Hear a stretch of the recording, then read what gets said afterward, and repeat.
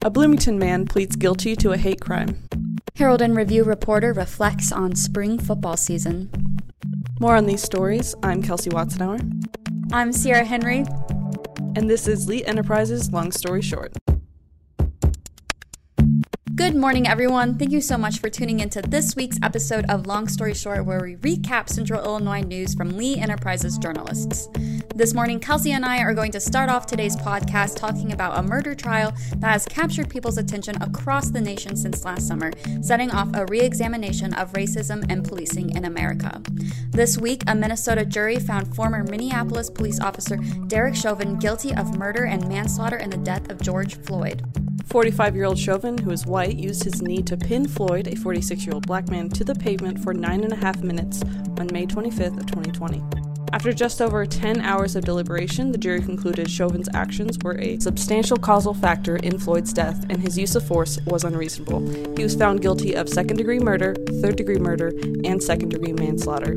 He will be sentenced at a later date. In the days leading up to and following the verdict, which was read Tuesday afternoon, reporters across our three newsrooms have spoken with prominent local leaders about the case and its aftermath.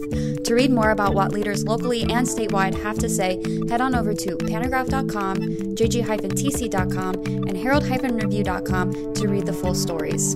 And now we're going to move into some local government news. Kelsey, kick us off with what is happening, what is going on with clean energy in the state. For your state government news this week, we're going to check in with our State House reporter, Brendan Moore. About a half dozen competing clean energy proposals have emerged over the past few months during the General Assembly's spring session, Moore wrote this week. This includes backing from environmental activists, labor unions, and utility services like Ameren and Commonwealth Edison. The proposals come as President Joe Biden announced during a global climate summit plans to cut America's greenhouse gas emissions in half by 2030. Governor J.B. Pritzker is also expected to announce his own clean energy bill as early as next week, Moore wrote. Brendan took a deep dive look at some of these competing plans and spoke with those supporting them, so if you want to learn more about what's to come in the next few months, head on over to any of our three sites, panagraph.com, jg-tc.com, and herald-review.com. In Bloomington Normal this week, documents obtained by the Panagraph showed that the Twin Cities are planning to conduct an independent audit of shared infrastructure and utility billings after both municipalities discovered that Bloomington may owe more than $600,000 in unremitted sanitary sewer charges accumulated across 9 years. Wow, that was a mouthful.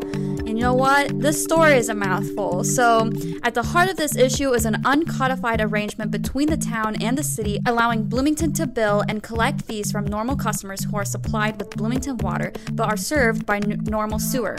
It is unclear when the agreement was first established, but under its terms, Bloomington would remit the collected sewer revenues to Normal. In letters, Normal City Manager Pam Reese has suggested that the city hasn't remitted the funds since at least 2012.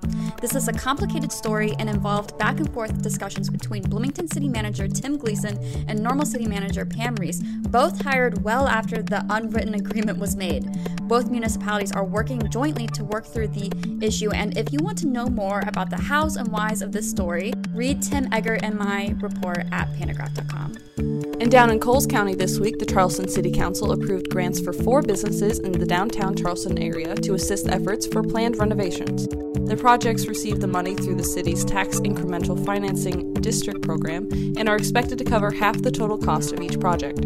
The grants include a $10,000 award each to Mike and Stan's 504 Club Tavern and Z's Music and Sound. Geisler and Weaver Law Office received $9,211, and Hortenstein Properties LLC, an apartment rental business, received $3,675 for buildings in the 500 block of 6th Street. For the full rundown on these projects, read Dave LePay's story at jg-tc.com. And now let's move into some health news. Sierra, take it away. Macon County on Friday moved back into the warning status for exceeding at least 2 of the state metrics used to measure the spread of COVID-19, Herald and Review reporter Donette Beckett wrote. The Macon County Health Department said that the number of cases per 100,000 people has been over 50, and the emergency department visits for COVID-19 have increased for 2 consecutive weeks. It is in part an overall trend in Region 6, which includes Macon County, and Donette has the full story at herald-review.com, so if you want to know what this means, head on over and read Donette's story. At-home COVID-19 testing kits have hit major retailers, and Pantagraph reporter Lindsay Jones wrote this week everything you need to know about these tests. The kits can be purchased over the counter at stores like Walmart, CVS, Walgreens, and Schnucks. No prescription needed. The idea comes as leaders continually state that the world is not through the COVID pandemic yet, despite a rise in vaccinations. One thing people do need to consider, however, is that the McLean County Health Department is relying on people to self-report their at-home antigen test results.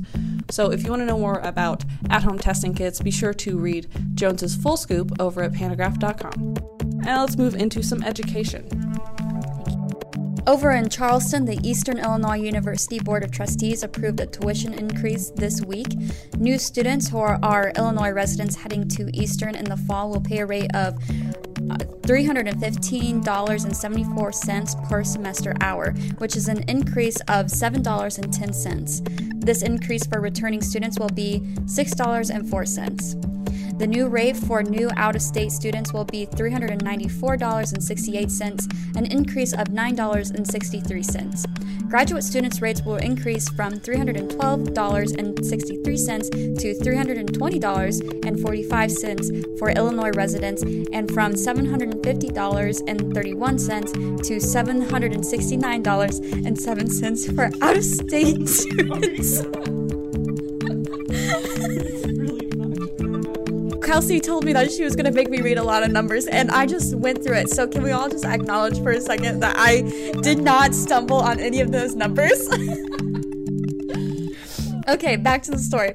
The board also increased housing rates and fees. To find out more about these rate changes and what else the trustees acted on Friday, be sure to find Dave Fopay's story at jg-tc.com. And Kelsey's going to wrap it up with some features that she's written in the last couple of weeks that are really, really great and you should check out, but we have not discussed in the podcast, Yeah, I just wanted to go back a little bit and quickly hit on some of the more fun stories, highlighting what students have been doing that we haven't touched on at all in the podcast. First is Annie Sun, a senior at Normal Community. She published a 300-plus page book in the fall, and not only did this 17-year-old write a book, but she wrote a book in 2 languages. Annie grew up in China, so it's only fitting this book, Igniting Snow, is in both Chinese and English. Another teenage author, Thomas Dyrick, just celebrated the publication of his book, Central Illinois Train Depots, with a book signing at Normal West. Thomas is a senior this year and went on several multiple-hour trips across the region to see these train depots and take a bunch of pictures for the book, and the book also features quite a lot of historical images. Katie Olson, a freshman at Chesterton Academy of the Sacred Heart in Peoria, drew this picture of Mary Magdalene right before Easter that captures the, quote, shock, fear, and hope that she's believed to have felt when she discovered the tomb was empty on Easter morning. Olson, who lives in Bloomington, had such a positive response from the picture that she's now selling prints and will be donating half of the earnings back to her school. And last but certainly not least, Karis Opsel, a sophomore at Normal West, is another young artist who absolutely took my breath away.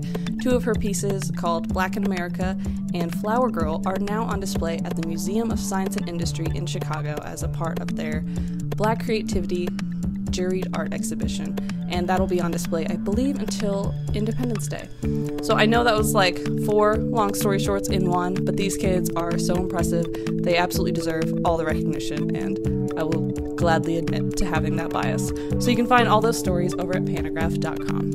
And now moving into sports. Hey folks, there have been a lot of sports stories that we've missed out on this spring as sports have slowly returned, but something that none of us probably saw coming was how COVID rocked the football season. Because schools couldn't miss out on those Friday night lights, for the first time ever, football was held during the spring. As the final football season games kicked off last night, Herald and Review reporter Matt Flatten reflected on this past season. This was a great story, hitting all the highlights, so if you want to catch up on some exciting games that happened this spring, head on over to herald-review.com and read Flatten's column. Kudos to the football players as well. I know this wasn't ideal, but I'm glad that the kids got to do what they love and didn't have to miss out on a whole football season. Now over in basketball, after 36 years of coaching, Eureka High School basketball coach Tim Mice is hanging up his whistle. An Illinois Basketball Coaches Association Hall of Famer, Mice is retiring with a 658-486 career record. He's a man who will be sorely missed by his players on the court, having been one to shape these young athletes.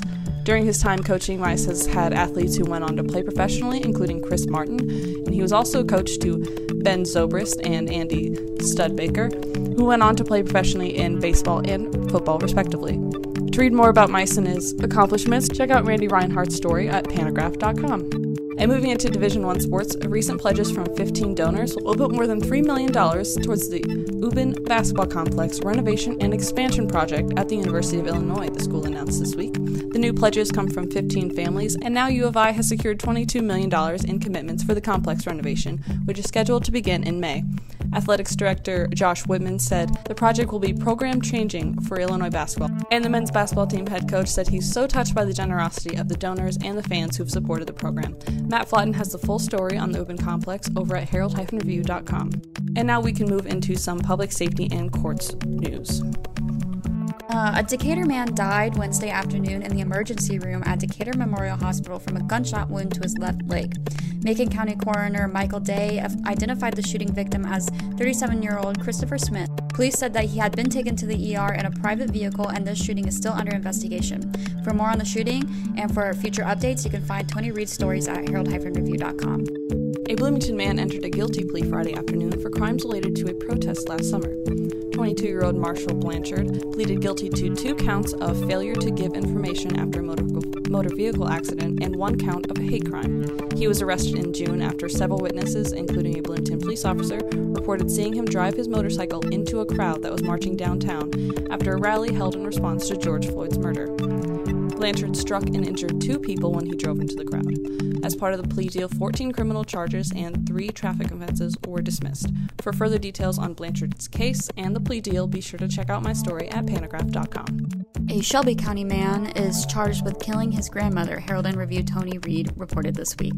6 counts of first-degree murder were filed against 25-year-old Clayton Anderson. His grandmother, 72-year-old Sherry Hubbard, was found in a closet of her Clarksburg home last weekend. Anderson is also charged with the concealment of a homicide, death, and possession of a stolen car. A Decatur man, 19-year-old Thomas Miller, was also charged in this case with concealment of homicidal death and possession of a stolen vehicle. Authorities said the pair were arrested when they were caught fleeing to Nevada. If you'd like to read more about this case and what kind of sentencing these men could be facing, go to herald-review.com to find Tony's story. I feel like maybe, yeah, that was bleak, and we don't really have any community news to talk about, other than we just had, one heck of a week. It was a weird week, man. It was just a weird week. That's all I had. It was just a weird week. It was a weird week. We had a lot of scoops. We had a lot of hard news, not a lot of community news. Well, I mean, it is community news. I think the Derek Chauvin trial was, we talked about it at the top. We didn't really talk about it, in terms of what it really did for the community. But, it was just a really touching, the leaders that we talked with, it was a very emotionally charged story. So Kelsey and I really didn't want to end on, a goofy note, as sometimes we are known to do. But I guess we can just keep plugging that story because I think it is so important for everyone to read, and it says a lot.